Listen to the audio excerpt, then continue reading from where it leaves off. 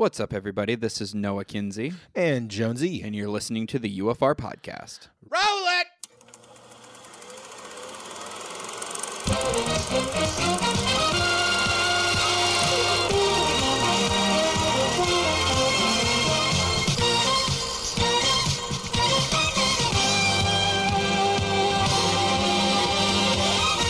Hey, everybody, welcome to another episode of Upon Further Review. Ow, ow, ow. And this is episode 58, where we talk about the 1994 Forrest Gump. Forrest Gump. My name's Forrest Gump. People call me Forrest Gump. People call me Forrest Gump. So let's just dive into it. Jonesy, Yes. like it, love it, hate it, where you at? I fucking love this movie. Me too. This is like one of my all-time favorite movies. Same here. I think it's one of my favorite movies, Right. hands down. I don't know if it's like Cinematically, the best ever made, but it's one of my it's fucking favorites. good. Yeah. Only for me because I love Forrest Gump's character. I love all the characters around them. Very feel good. Yeah, it really is. And it makes you think at the end of the day. Mhm. It really makes you think about what you're kind of doing in life. Yeah. With all the running. I just felt like running. Right. And what's kind of cool is I got to experience it with my wife last night, who has only seen the movie in like blocks. So she's never sat Wow, down so to she watch never- it all the way through. And she loved it. She thought it was great. Her and I were both that last few beats of the story just bawling our eyes me out. too. And it sucks though. Like, fuck you, Zemeckis, because you got us all bawling, and then within 2 seconds, boom, over. Yeah. You know what I'm saying? I'm like, damn, dude. There's I was no after there's cuddles. no cuddles. Yeah, there's nothing afterwards. It was just like straight emotion, end. You know what I mean?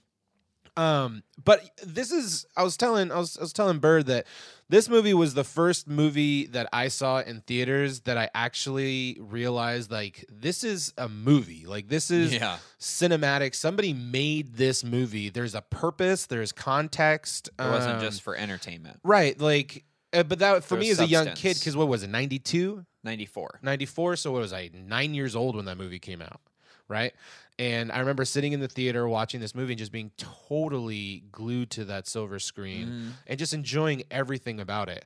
We talk a lot about music score throughout a movie, like Oh, Jaws man. being really tense and adding to the mystery and the suspense of the shark.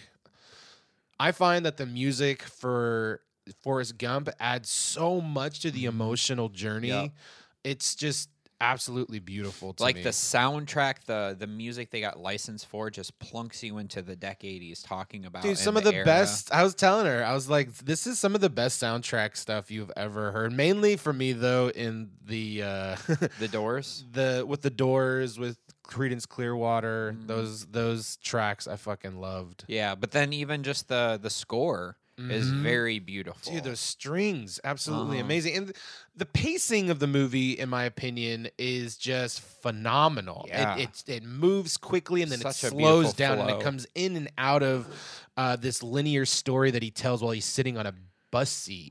Right? And I'm just like, I love that the pacing of it based on some of the elements with him breaking free when he starts running for the first time of his when he's a little kid, when he has the braces. And then they his do, magic shows. right, and then they can take do me his anywhere. like callbacks Uh-huh. to the moments on the bus, and they do callbacks to him as an adult and all that type of stuff. I think they just did such a beautiful Yeah. job with bringing things back and playing with the pacing of the story.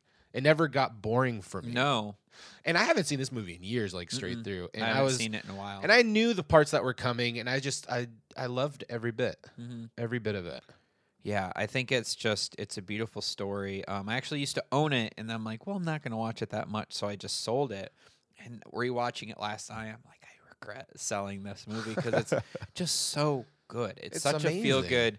I love the message of it where, you know, he's not overly complicated or doesn't make things harder than it is. He just does it, and he accomplishes so much. And I Right. love that message because we you know, a lot of shit happens in life, and I get it, but a lot of people, and I feel like it's easy to do this even if you're ambitious, kind of will blame something on not, like, I can't do this because da da da, or I can't do this because da da da. And this is a nice story. It's like you can still, if you just do what you feel is right, and if you take care of other people and just put yourself out there, you can accomplish great things. It's really that simple. And I love that element of this story. Yeah. I mean, for me, when I was younger, I didn't really understand a lot of the theme. I just really enjoyed the character. And that's interesting because I watched this one. I mean, I was 12 when it came out, and I saw it in the theater. And I loved it then. I loved it in college when I actually bought the DVD. Rewatching it now, I feel like I got different things out of it than when I was younger. Totally. It meant more. I never got that emotional at the end until this time. And I feel like because of my life experience and because I have, years under my belt at this point, it means something completely different to me now. Right. Yeah, and that's the one thing that I love the most about cinema is that we can watch a movie at 10 years old, and then you rewatch that movie as now we're 30, and it has a different context. Yeah. Because at 10, I knew that movie was good. Oh, yeah. There was something about that movie. I didn't have the life experience to really understand and articulate what I loved about it, but as I've rewatched it now that I'm older, I mean, like, wow. Yeah. Just like, wow, because I think, especially maybe it's just because where I'm at in my own life, you get this sense of, am I in the right place? Am I doing the right thing? Am I moving in the right direction? Where, I mean, one of my favorite scenes is when Forrest Gump goes to Jenny's college and it's raining outside. And she's with that guy in the car. Yeah, she's with the guy in the car. But the moment that she brings him upstairs into her room, she was asking him, what do you want to be? Right? What do you want to be in this life? And he gives her the best answer I've ever heard in my entire life. What did he say? He just says, well, aren't I just going to be me? Yeah. I'm like, dude, that is so profound in my opinion. But it's also profound. I totally glossed over that part, but it's also profound because she's constantly trying to find her place in this whole movie. Well, I think the theme of this movie is just people running, right? I mean, obviously for very clear purposes, there's a whole sequence of him running. Right. And that's what this movie is really about, is I feel, at least in my opinion, what I got out of this was that everybody around him had this idea that they needed to have this sort of future, this destiny. Life was supposed to be this way. Yeah. As well as, Lieutenant Dan very clearly being the main character to take us on the visual journey of the of destiny, right? He's like, that was my destiny. I was the complete counterpoint. Complete. Right. Yeah. And then you have Jenny who is running away from something. She's been running away from that house that she grew up in her entire life. Yeah. Right. By the way, her father totally molested her. Yeah. There's no way he did. I know it's. Yes, most definitely. Yeah, because we know he was abusive, but it's like there's more there. Oh, I think kissing and touching. Yeah, I felt like when it came to certain themes like that, it was super smart to have it come through the eyes of Forrest. So it's got very the innocent. Point. Right? Yeah, it's very innocent, but it got the point right without being exploitative. Totally, and it's very passive in the way that it comes out because you could do a whole nother fucking movie based on that little section alone. But that's not the point. That's not the point. And what I love the most is that you have Jenny that throughout this entire story is running. And she's not just running, she is sprinting. Yeah. Oh, my God. Any sense of happiness that she's about to find, she sprints from. Uh-huh. Right? Until the very end. But it took her to almost to basically be on her last leg. Yeah. In order to have that. Right? My question was always like, why was she running so hard? What was she really seeking in that sense? I don't think she knew. I mean, and that's the point, right? Nobody really knows truly what they're seeking. They're just kind of in motion. I didn't necessarily, until this time, I didn't necessarily understand after they had sex why she left, but I kind of feel like the good part of her, I kind of feel there were times where she felt guilty as if she was exploiting him or taking advantage of him. I could get that sense. I feel, well, she says it too. She's like, I'm not good. Yeah. Well, and I feel the fact that he's so loving and things like that. I mean, she gravitates towards that because that does mean something to her. But I think she also am I taking advantage of him because he's autistic? Yeah, I don't know. And so I feel like that's maybe why she left that morning. I don't think that's why, to be honest. Why do you think she left the morning I think she after? left because she saw happiness. And she saw what maybe life she could thought be that like. She wasn't worth it. Right, and that's the biggest thing that I find is her flaw throughout this entire movie, because every time Forrest Gump comes into it, he forces her to look at her self-respect. Well, he sees her as amazing and as wonderful, and she recognizes that in his eyes, and she doesn't agree. She doesn't think that she's good. She's afraid of how he sees her. And I don't think she's afraid of how he sees her. I think that she's not comfortable with it. Yeah, I think that she is so she was supposed to have this idyllic type of childhood and all this type of stuff, and obviously her mom dies at a young age. Her dad's very abusive. Has to move on, be with her grandmother, and we didn't even talk about whatever that family life was like. Yeah, but it was just enough where she had enough of an upbringing to want to run away from it all, right? The thing through that, though, what I love the most is that Forrest Gump, every time we see him, she's usually getting disrespected. Oh yeah, right. He's usually there to save her. Yeah, and stand up for her. And this is the interesting part to me. It's not so much saving her as it is showing her that she's worth more than she thinks she is. Yeah. Over and over and over and over again. Right? He beat up everybody that disrespected her in front of him, and that's what I love about that character. He's like, sorry, I started a fight in your Black Panther party. Right.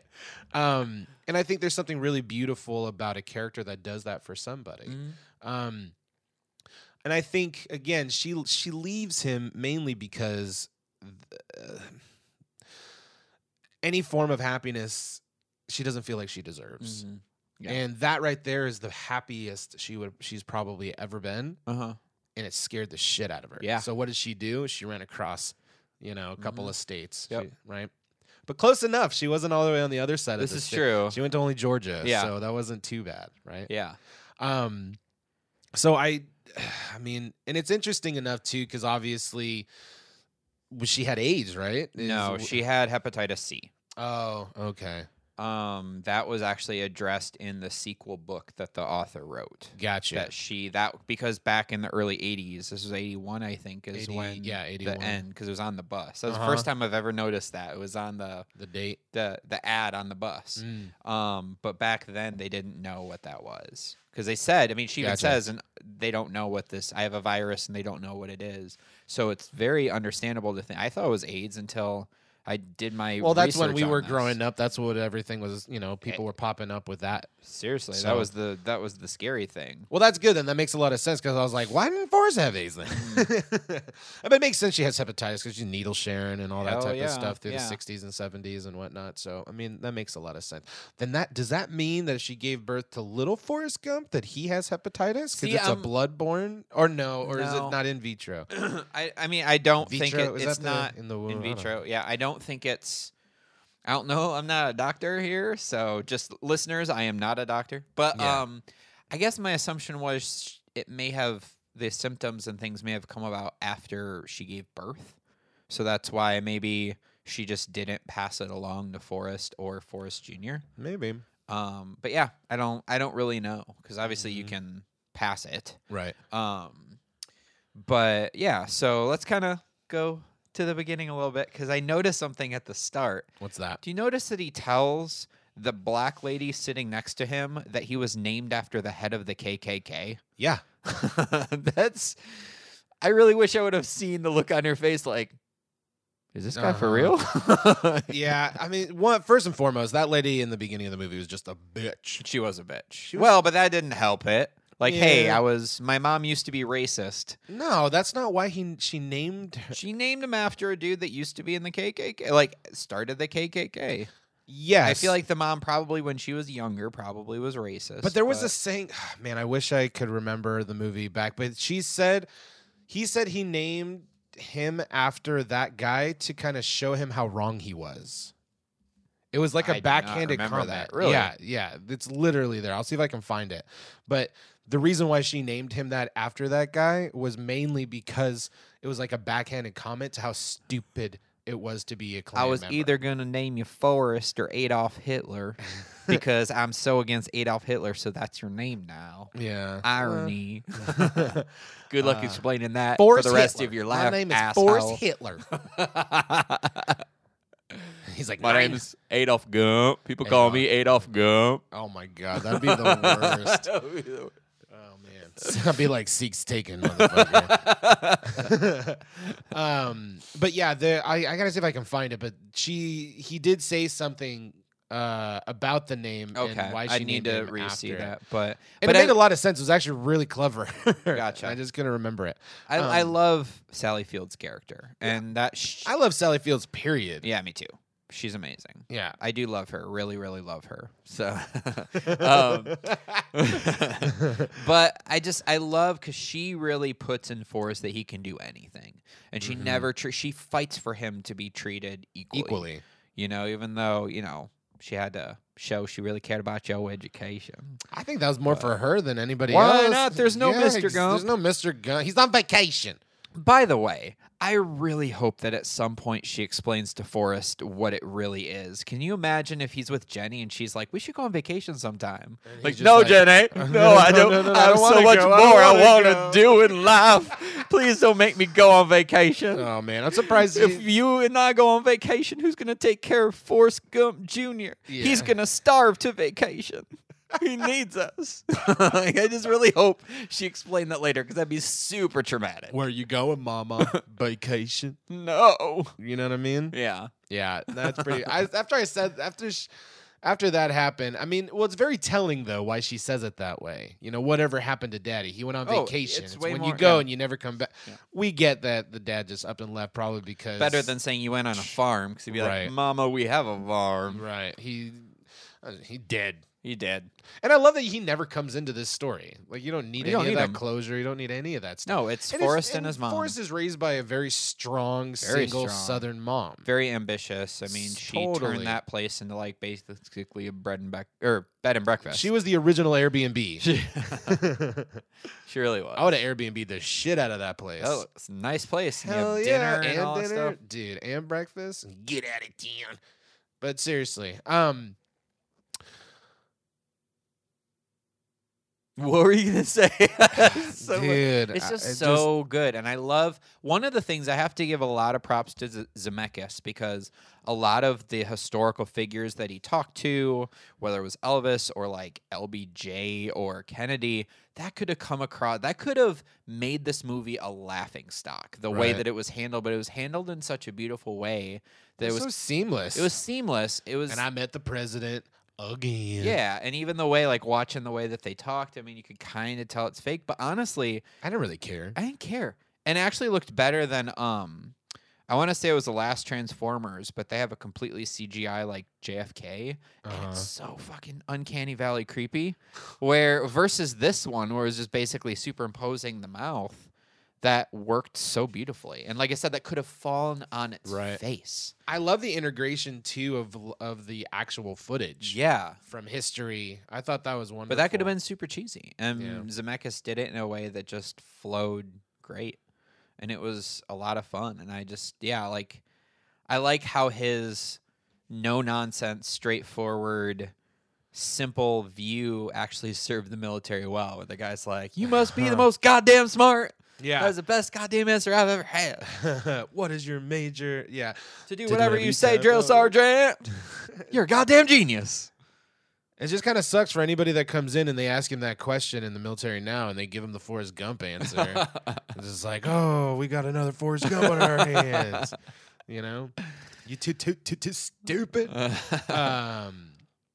Yeah, I love the simplicity of that human being. And even moreover, what I love the most, and I don't know if you caught this, at least for me, it was that everybody around him was trying to figure themselves out, right? Yeah. Follow their destiny, do those types of things. Where the moment that shifted is after Jenny leaves, he runs. And he runs for like 3.5 Over years. 3 years, yep. Right? And I always was curious, why did he just choose to run? And I didn't understand it as a kid. Motherfucker was running from a heartbreak. Yeah. That's what he's running from. Yeah. How touching is that? And he basically, it was just like meditative. And he just kept running. And he ran so much. He just kept running and running and running until he worked it all out and he just couldn't run anymore. He just felt like running. And that was it. And that's and so interesting to me because for the first time, he's like literally running, but without any true purpose. Right? I mean, he has money. He doesn't need anything. He's a gajillionaire. He's just going and doing his thing. And it was just, to me, I felt that moment even heavier. My favorite is when she's like on her dying bed and she's talking to him about like his travels and the things that he's done. And, were you scared ever? And he's like, yeah. And then he like takes a beat and then he says, well, there's always these moments, right? There's these moments like when I was in Vietnam where the rain would stop and the stars would come out. And just for that brief moment, life was fucking beautiful. Or while he's running in the desert and you don't know when the sun starts and heaven begins, or the mirroring of the water and the mountains and all these things. And that's what I think is beautiful, because I find we, at least in my opinion, are living in a society right now where it's always about like ultimate joy and ultimate like it's always the extremes. And I think it's interesting because overly complicated extremes. Right. And I think it's interesting when you can look at something where like he just lived. That was it. And that's the beautiful thing to me within what we can do as human beings. Now, there's a lot you can learn from fucking Forrest Gump. Oh, everything. It's a philosophy. It really is. Yeah. And I've been reading a lot of like Alan Watts and philosophy and stuff over the last couple of months. And it just kind of, I don't know, the movie just reigned true to me, and it hit me differently than I think I've ever watched it. From a very personal level. Oh, same here. And I love all of the anecdotes to life throughout this entire film. The shit happens. Yeah, shit happens. Have a nice day. All those little things, man. Or aren't I just gonna be me? Yeah, that's like my favorite quote out of the entire that's great. movie. There's a ton of deep. Them. But at the very end of the scene with Jenny, she's like, "Oh, I wish I could have been there." And there's just this beautiful long beat because we know the audience know exactly what he's gonna say, right? Like we know that he's gonna say, "Well, you were there every single moment with me." I think that's just the most beautifulest thing to ever. Cinematically, it's so beautiful. And at the same time, he's very emotionless, I feel, throughout most of the movie. Everything is just so a matter of fact in his mind. It's so deep inside, but like his outward persona, and most of the time he's just emotionless, but it's right under the surface. Right. And then the moment that he breaks down and starts crying at the very end of this movie, I was done. I was like, bye. Oh, God, I'll see you later, honey. Why'd you have to die? Well, and you know what? He's not even asking that. He's not even asking why she had to die or anything. He was just so grateful that she was somebody that was just in his life. They were married less than a year. Yeah. Less than a year. And he waited and he got the girl that he deserved. I mean, what a beautiful fucking life if you get to have something like that. You know? And that was the one thing that he wanted the most. Not the fame, not seeing. He didn't care about the money. He didn't care about anything. And it's so interesting because he was a professional athlete, basically. Yep. He was a Olympian ping pong player, right? So he's a professional athlete. He survived a war. He's met the presidents over multiple times. He's made millions and millions of dollars. He had a huge 12-boat Bubba Gump shrimp company. He became a national celebrity doing this Running Man scenario. Like any other human guru. Any other human being is just ridiculous. One of those things would be a dream for somebody. Not all of those. And he did all of them and he didn't care about any of them. And the one thing that he truly cared about was the thing that kept running away. Because it's kind of, with everything he's doing, it's kind of inspiring to just be yourself. Yeah. And then just kind of that theme of if you're trying to be why don't you focus on being yourself and succeeding that way instead of trying to be something that you're not and then being upset when you don't succeed. Totally. Just be true to yourself, and that's what he was, and he was. And look at all the great opportunity that just kind of happens, right?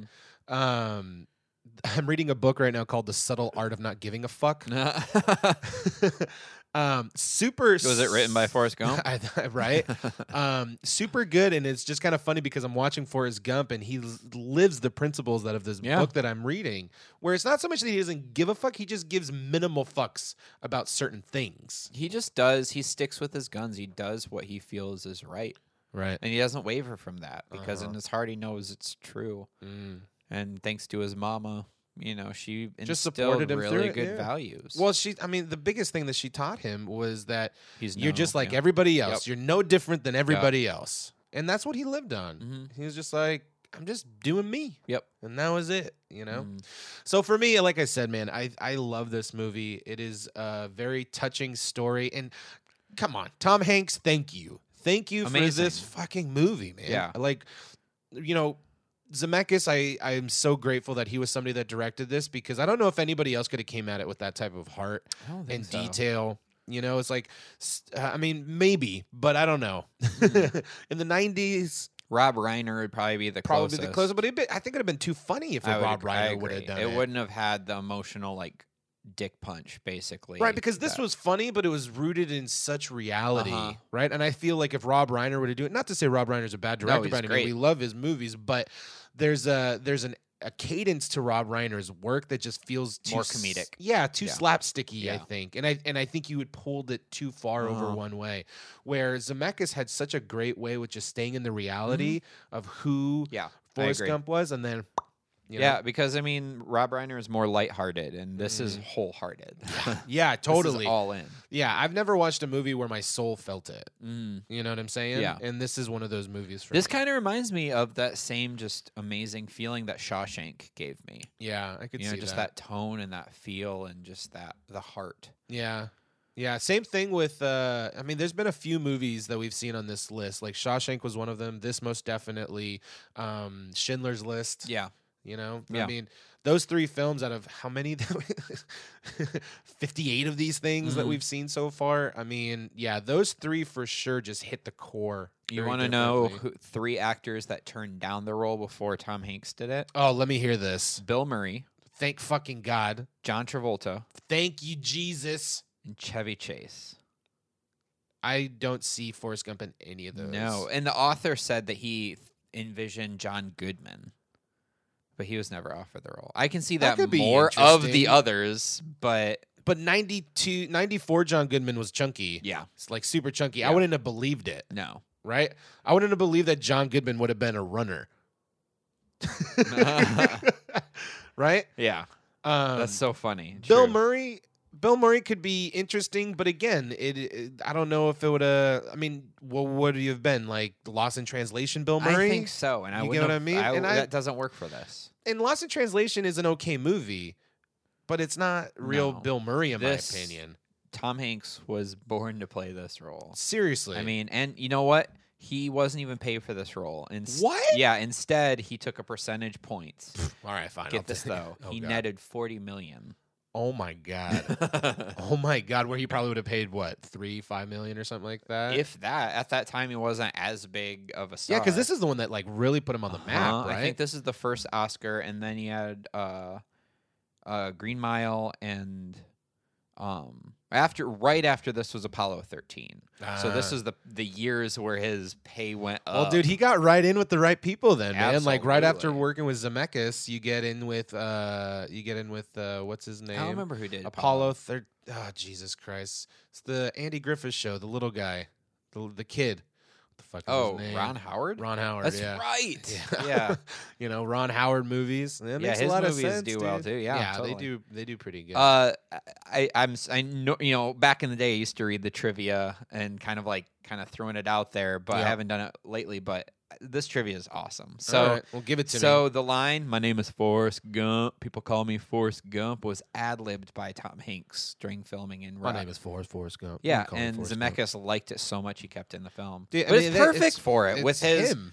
With Bubba saying whatever Buford Blue, but people call me Bubba. That's the perfect response. Because Forrest Gump probably wasn't like, oh, that's his nickname. He's like, that's just how he's introducing himself. He's like, my name's Forrest Gump. People call me Forrest Gump. I love it. It's so perfect. Oh, one thing that's kind of cool with every transition of Forrest's age, they had this. The thing that stayed the same was the first scene of every transition. He wore the same blue plaid shirt. I could see that. So I thought that was really cool. And Tom Hanks actually signed on to the film an hour and a half after of reading the script. But he wanted to make sure that everything was historically accurate. So he didn't even want to do the accent the way that basically they were doing, because he was worried about it not being accurate to the area because he didn't really know it a lot better. But he actually modeled his voice after the young Tom Hanks who actually talked like that. Oh, so interesting. The kid, huh? Yeah. So because before, when I've watched it, I thought the kid was modeling himself after Tom Hanks. But it's probably easier other going way the around. Absolutely. So I thought that was really cool. That's pretty cool. Yeah. Many of the extras of the hippie scenes were actors from a Maryland Renaissance festival, because the casting director realized it was Ellen Lewis, giving her some props here. She realized that they would be a good source of performers with long hair. Makes sense. Get this for Bubba. The people that turned down the role: David Alan Grier, Ice Cube, and Dave Chappelle. All turned it down. Wow. Ice Cube refused to play an idiot, quote unquote. He wasn't even an idiot. No, he's not. Like, Jesus Christ, dude. And Chappelle thought... I guess that's interpretation, obviously. Right. And Chappelle thought the movie would bomb. But Chappelle has since said, like, obviously he totally regretted. Well, he got to work with Tom Hanks again, and you got mail later. Totally the same. Yeah. Totally the same. Every picture, I love this. Every picture of Forrest in the movie, his eyes are closed. I know. I love that. And you know what? That's one of my sisters. Growing up, my sister, in every single family picture we have, her eyes are closed. That's always when she would blink. She would try not to. That's so like, funny. Say cheese. Cheese. Oh, my God. You don't have to close your eyes when you say cheese. Kurt Russell says that he did the voice of Elvis Presley in the film. Oh, thank God. Because he reprised his role from Elvis from 1979. I'm going to tell you right now, I listened to that voice and I was like, is that Kurt Russell? I literally said that. I'm like, is that Kurt Russell? I was trying to see him on the credits. He was uncredited. Dude, it does not surprise me. It sounds like him for sure. Get this. So Warner Brothers actually gave up the rights to make this movie in 1988 in exchange for the rights for the executive decision, because they felt the project had lost its commercial promise in the wake of Rain Man, which, by the way, did well. So why in the hell? Rain Man's a good fucking movie. Well, but it did well too. So why not? Nowadays studios piggyback off each other all the time. Right. So nowadays it'd probably be like, sweet, Rain Man did great with autism. Let's do greenlight this one right now. Have it come out next year. Well, the thing, I mean, it's interesting because Forrest Gump, I don't find that, they don't ever tell him he's like, are you retarded or anything. The book is with the autism, but it's never addressed in the movie. Which I'm really grateful for. Yeah. For one. It doesn't matter. Like what his mom says, it doesn't matter. Yeah. Well, they kept asking him, are you stupid or something? Yeah, stupid is, stupid does. Well, you're damn right. You got me there. Yeah. Well, and that's just like the most honest answer you can have. It is what it is, basically. It's a great response that his mom taught him. Mm-hmm. But I am grateful that they didn't pander to him being stupid. I mean, the closest thing is like she says, Forrest, you don't know what love is. I may not be a smart man, Jenny, but I know what love is. Yeah, and if anybody knows what love is, it's that man. I promise you. Because it's so pure and genuine and real. Yeah, it's more real than most of the freaking love out there. I know. We've had that conversation before, I think, where people confuse loving the feeling someone gives them versus actually loving somebody. Mm-hmm. And that's why unconditionally. Yeah, and that's why when things go bad, some people have no problem screwing over But the loving person. Somebody unconditionally is scary as fuck. It is, because it opens you up, makes you super vulnerable. Yes. You have no walls, and that's terrifying, man. Dude, and here's the thing. One of the things that me and my wife tell each other, like, we scare the crap out of each other because every day, you'd make that choice to love that person across from you completely skinless, no walls, nothing like that. It's scary because at any moment it could be ripped away from you. But then, you know what, to be honest, if that ends up happening, which I don't feel it will, but if it ever does, at least you had the experience to have truly let yourself go. Yeah. And I would much rather love like that than hold myself back. Right. You'd rather love and lost than never to have loved before. If you want to get cliche, but truthfully, I'm just mainlining your shit. Well, I didn't want to say that, but it's true though. I saw it in your eyeballs. Yeah, it's true. So when Lieutenant Dan first meets Forrest and Bubba, he says, "You must be my FNGs," and I never knew what that meant. It's fucking you guys. Yeah. And something I looked up because I noticed it this time around, and I'm just like, I don't know what that is. Is that a thing? But the $1 million wound, I didn't know what that meant. And I looked what it is up. that? I don't even know what that is. That means that you get wounded in a way where you can't serve in combat anymore, but it's not fatal. So you'll recover from it. It's not something that's like irreversible. And you don't lose a limb. You don't lose a limb. It's like nothing that's gonna like be long-term problems, but it's serious enough to get you out of whatever you're doing. So it's pretty awesome. But shooting him in the buttocks makes sense why that would kick him out of war, because you're on your feet. You have to like move and be very mobile and flexible. You're not going to be when you got shot right in the buttocks. Yeah. Felt something something come up and bit me. What's really cool, I love Gary Sinise after this because he co-founded a rock and roll cover band during the mid-2000s called the Lieutenant Dan Band. And they would often go on USO tours to play for the U.S. military personnel stationed around the world, and they'd play a lot of veteran-related benefits. That's pretty neat. And all the money went towards that. That's fucking awesome. Yeah, that's pretty cool. amazing. I love Lieutenant Dan's character, man. I do too. And I love his arc. It's because such a beautiful arc. He's how most people are, the jaded. Like, this country fucked me. I was supposed to have this. I was promised to get the medals. I was promised all this shit, and the world fucked me. And to have Forrest show him that it's not over, that he had given up, he was boozing it up, and to show Lieutenant Dan a different way, and to see... Well, I mean, he pulls him out of the bed in the hospital, and he tells him, like, what am I supposed to be now? Yeah. What am I supposed... You were supposed to leave me out here. I was supposed to die. I was supposed to die with my men. What am I supposed to be now? You know, like, that was all who I was. And it's like, you're still Lieutenant Dan. Yeah. Like, that's the best answer ever. You're still you. He didn't think to himself, like, I saved your life, you idiot. Do something with it. He's just like... Yeah, Forrest showed him the way. He showed him the light. Well, he just showed... and I don't even think he showed him the light. I think Forrest was somebody that gave him an opportunity to not live into... the bitterness. Yeah, or what he thinks was his fate, his destiny. Because destiny can change, and you make that choice. And look, you're not dead, right? Yeah, you got your legs blown off, but you got some really good-ass core strength. Because you hopping in that wheelchair like that easily, that's so hard to do, dude. It's so hard to do. Britta was telling me that's what she has to do in PT. Like they try to try to do that because they got to teach people, you know. Yeah. She's like, it's one of the hardest things you have to do because the wheels are wheeling and you have to have a really good core strength to pop yourself up in the wheelchair. That makes sense. After like that. Yeah. Anyway, but I think he had a hard time finding where his place in the world was because he thought he was going to die in Vietnam. Yeah.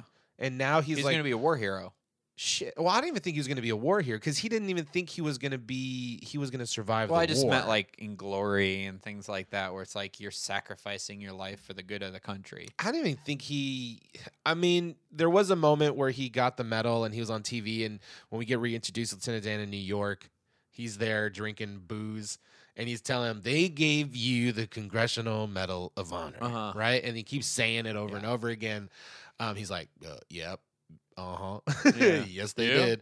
And he gets pissed off, but he gets put in his place rather quickly. It's like karma came at him, right? And this is what's kind of interesting is because, in my opinion, with Lieutenant Dan, he keeps questioning God. He keeps questioning challenges him. Challenge the shit out of him. He's but like, every time, you and me. Yeah, but every time it just maybe it's just something that I felt like I've kind of noticed, but he's always getting something that happens to him that's kind of like, oh, God may have done it. You know what I mean? Like karma, if you will, but you know, the wheelchair slipping in the ice. People like that too. Right, you know. Everything happens for a reason. But he didn't believe any of that. He wanted to make his own a destiny. scapegoat. He wanted something to blame. He wanted to blame somebody, totally.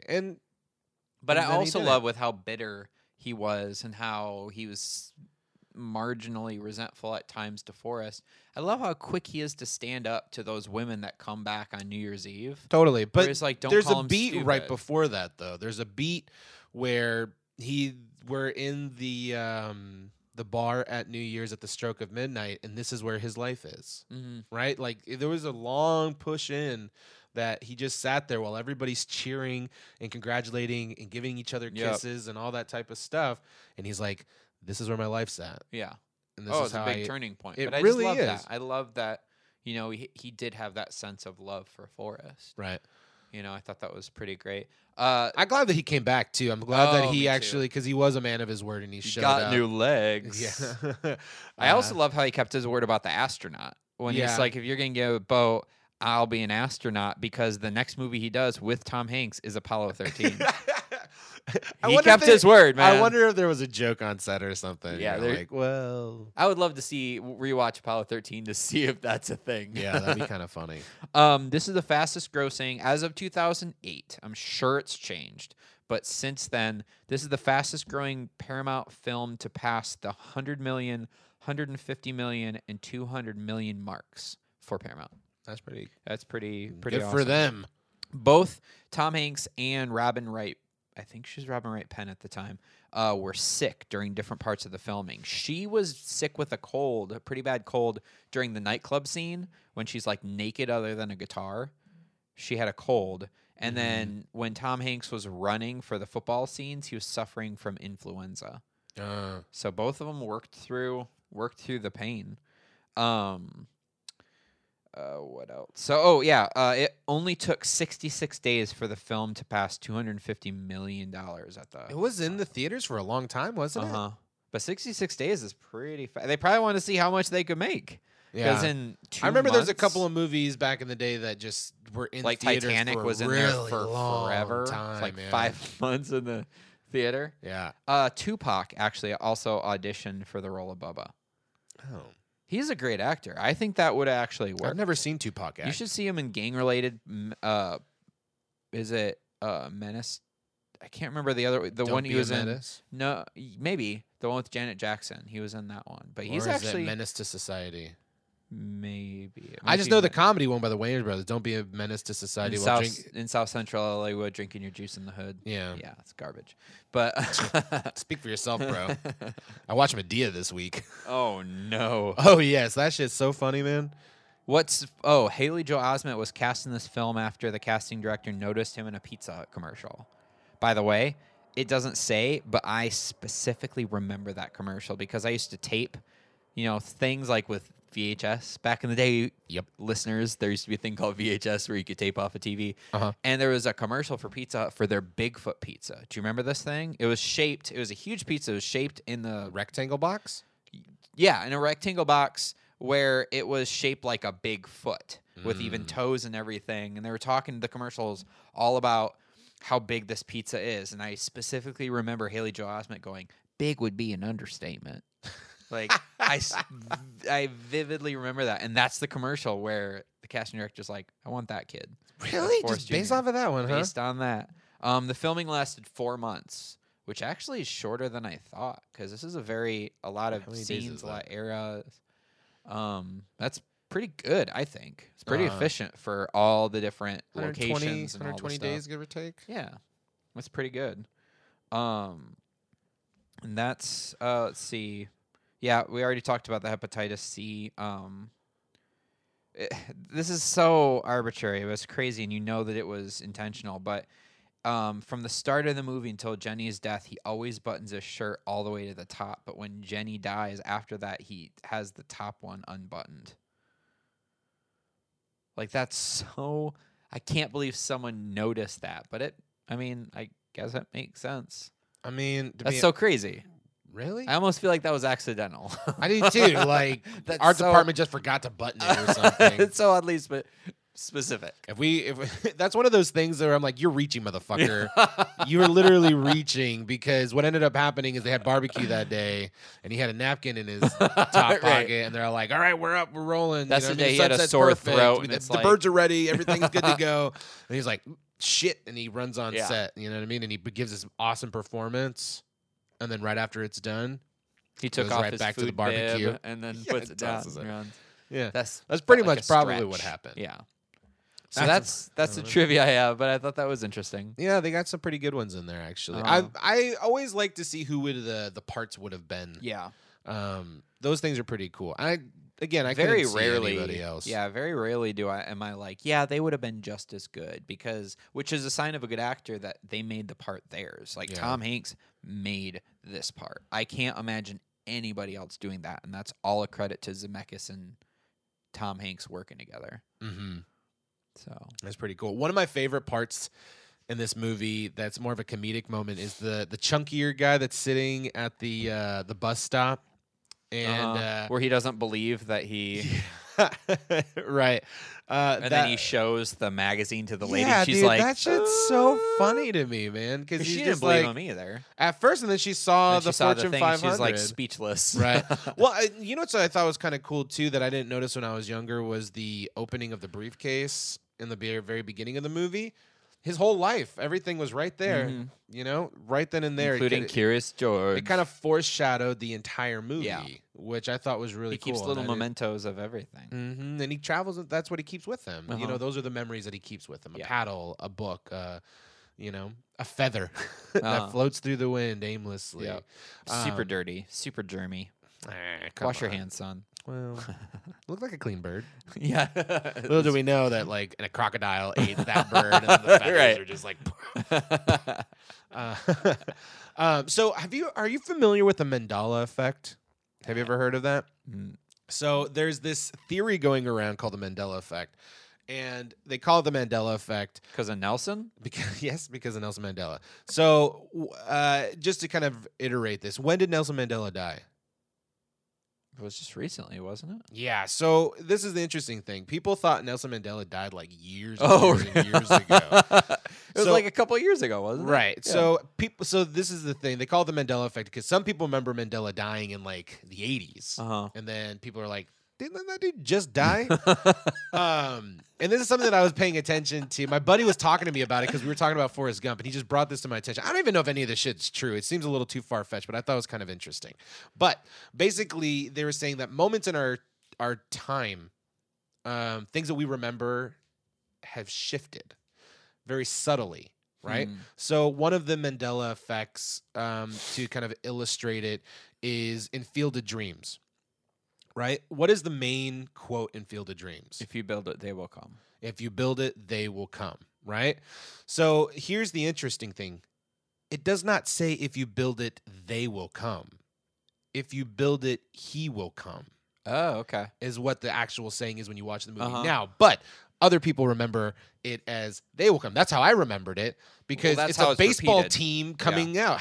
Who's he? There's not a one singular he on the team, so it doesn't make any sense to me. Honestly, there's a ton of classic movie quotes that are just regurgitated in a way that wasn't the actual quote. So, and this is the interesting I'm ready for my close-up, Mr. DeMille. That's not the quote. She never says that. You know, she never, not in that order. She's right. Like, all right, Mr. DeMille. So, bearing in mind this Mandela effect type of thing, it's all over the place, right? For instance, from biblical stories, you know, the lion and the sheep, right? It's not a lion and a sheep. It's actually a wolf and a sheep. Oh, wow. Okay. But I remembered it growing up as a lion and a sheep. And then now the stories, all those paintings and things that we've seen has been... Now they're wolves. So is that because memory imprints are based on perception and not? So this is where it gets a little far fetched for me. Okay. And I'll bring this around and I'll fill you in. But if any of you guys listen to this, look up Mandela effect. It's kind of an interesting thing, especially if you're around our age, because you'll remember things differently. I promise you, there's certain things that you'll remember that are going to be really different. But to which end the hydrogen collider that's going off in Switzerland right now. Basically, they're looking for they're crashing atoms together, trying to find this. Sounds sexy. Continue. It's this giant ass machine. They started turning it on over the last couple of years, and they're basically crashing atoms into each other. And through this process, they're making little mini black holes. Oh shit! Yeah, so that can't be good. Well, and this is the interesting thing as they're doing this, and I'm no scientist, and I can only know it from like a junior high school science level. But basically, what they're trying to understand is what holds molecules together, and if they can figure out the glue, they can kind of backtrack it, and that's why they're colliding them, and they're kind of creating this. But they're saying that every time they're doing this, it's shifting our particles and is shifting our time zones. So what's happening is we're kind of nudging ourselves in one dimension over the other. They better stop doing that then. Very subtly. So that's why they're saying that, because in, the ideas of parallel universes and things like that. The multiverse. Right. So in one multiverse that there's, if you build it, they will come, which what we remember, but we've been shifted just a small bit into another multiverse that says he will come, to where that movie's just a little bit different.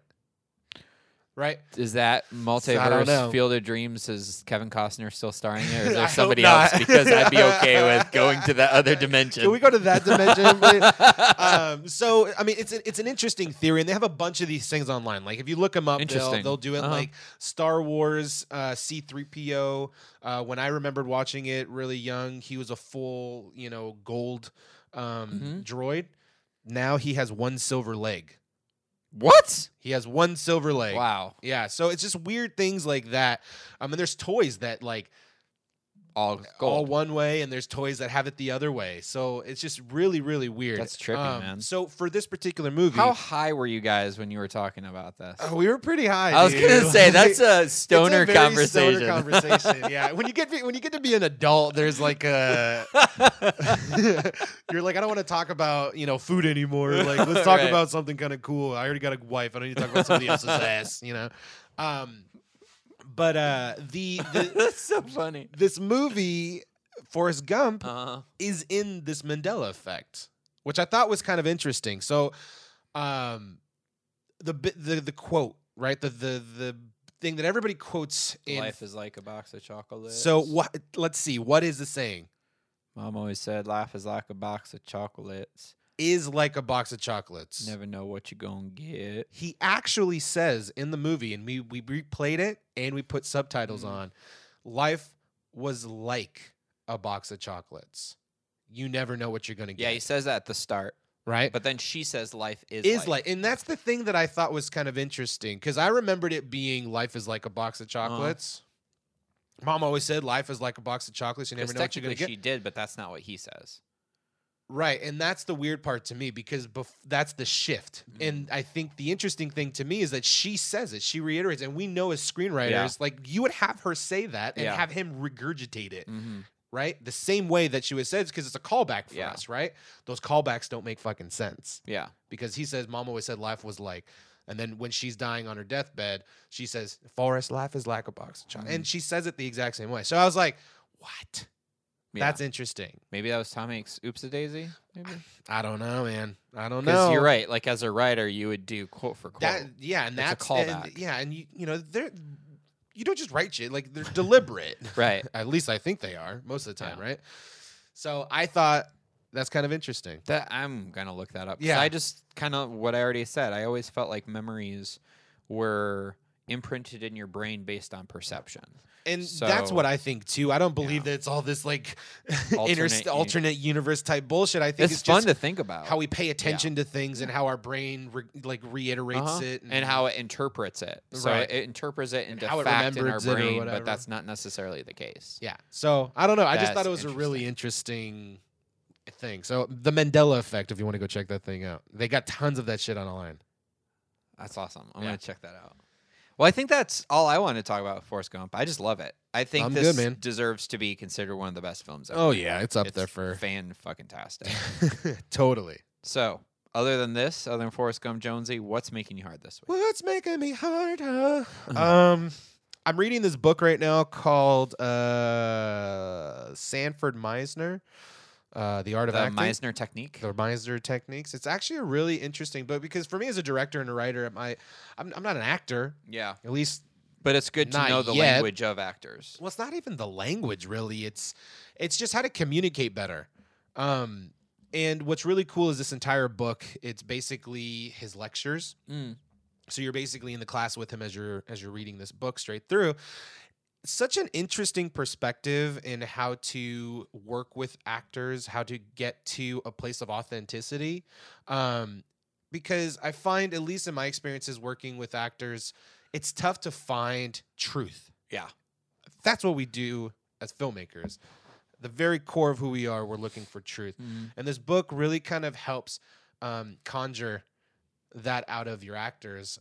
So I haven't gotten too deep. I'm probably at like page 80. I've been reading it for like a week or whatever. Shows how fast I read.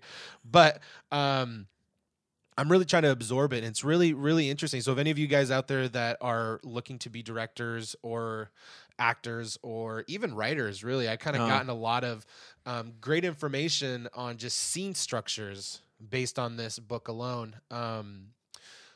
I would highly recommend it. It's not very long. It's like 240 pages or something like that. That's not bad at all. I mean, if you read super quick, you can get it done in a day or two tops, you know. But I'd highly recommend it. I also got Uta Ogden's book, who's also another acting coach from New York, kind of trained like what's his name? Robert De Niro and those guys. And so I haven't read that one yet, but that's the one I'm reading right after this. And then I'm kind of just going through the teachings of all this stuff. I think I'm going to go to Stanislavski's next and shit like that. Just kind of because all of them have like a different feel and a different type of approach to certain things. But in all honesty, I might have been ruined by reading Meisner's stuff because it comes from a place of authenticity. Yeah. It's not about acting. It's just about being. Yeah. And I think to me, that's the most He was the father of method acting. Meisner? I wouldn't say method, actually. I from at least from what I've read so far, it doesn't feel very method, quote unquote. It just feels authentic. He doesn't talk about absorbing yourself yet. So again, I'm only in like page 80. Absorbing yourself like Daniel Day-Lewis or something along those. He didn't talk about any of that type of shit yet. But I think in some crazy way, you go through building a character in a way that just feels authentic in choice, right? Like reacting off of what's happening in the moment. And it's so interesting because I'm watching and I'm working with actors now and figuring out, okay, well, I want this type of thing. I need this type of reaction. And you can literally see across from the table as they're acting that like they're acting. Yeah. Right? And you don't understand how to communicate with them to say, hey, you're trying too hard here. Right. You know what I mean? Like, you don't need to try that hard. Stop acting and be. And just be. And I think that's really what his philosophy is about, is just truly being. Because as soon as you are just you, then you're in the doing. And then allowing the action to allow you to kind of trust yourself. So it's a really interesting book, and I highly recommend it if you guys are in any of this stuff. Nice. So, yeah. For me, I watched and finished rather quickly failed ABC show that was on for 2 seasons called Gallivant. Have you seen this? Dude, I don't watch stuff anymore, dude. I cancel my TV. I don't even watch shit. Do you have Netflix anymore? I do, but I don't think I've turned that thing on for 2 weeks. Wow, dude. It's a comedy musical in the medieval times, basically. It's about, you know, this courageous guy that songs Weren't you telling me about this a couple weeks ago? A couple weeks ago. Yeah. I was talking to you offline on this, but it's amazing. It's funny. The music is very original. It's just so much fun, so much tongue-in-cheek, and Vinnie Jones is in it. Who's that? And he's delightful. He's Juggernaut, bitch. Okay, that guy. The football player from Europe. Yeah, and he's so delightful in it. Like he kind of sings a little bit and dances in this, which never in a million years would I imagine him ever doing. That's awesome. Yeah, it's so fun, and it just plays with the tropes, kind of like both spoofs and celebrates that type of like knights in shining armor type of stories. It's called Gallivant? Gallivant, because that's the main character. It's Gallivant, and he's cool. It's awesome. Highly recommend it.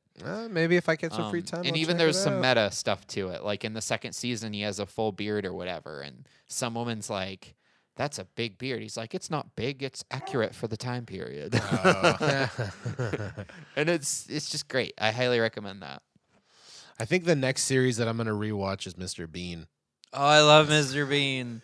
Oh my God, my favorite one is when he goes to the beach and there's a guy sitting there with sunglasses or whatever, and he has a suit on. And he has to change into a swimsuit, but he doesn't want to change in front of this guy. So he just finagles like putting the suit on and taking off his long pants and all this stuff and working so hard. It took him forever to do it without showing his bits to this guy sitting there. And after he did all this, the guy stands up and he walks away with a seeing eye stick. So like, such a good punchline. I love Mr. Bean, man. Yep. I'm a big fan of that stuff. So, well, all right. Well, next episode we are watching Shrek. Why? Because apparently, according to the list, it's one of the top, I think, 10 animated features ever. Screw you, donkey. Yeah, because the rest were, I mean, we'll go over other ones, but there's a lot of Disney on there. This is the only like non-Disney one on the list. Oh man! So we're gonna watch some Shrek where he does the same voice that he did in So I Married an Axe Murderer. If you want my body, all you have to do is ask me. No. Hid. Down. No. It's like an orange on a toothpick. Well, fuck, dude. We're gonna do it. I'm gonna have to like do something to get you to choose better movies. I'm gonna stop making you choose movies. I'm gonna start choosing. Well, okay, in 2 from that one, we'll get a good one because after Shrek, we have the Counterpoint episode. Oh god! So you'll be excited to learn which one we'll be doing there. All right, man. Well, yay! Until next time. Until next time, we out.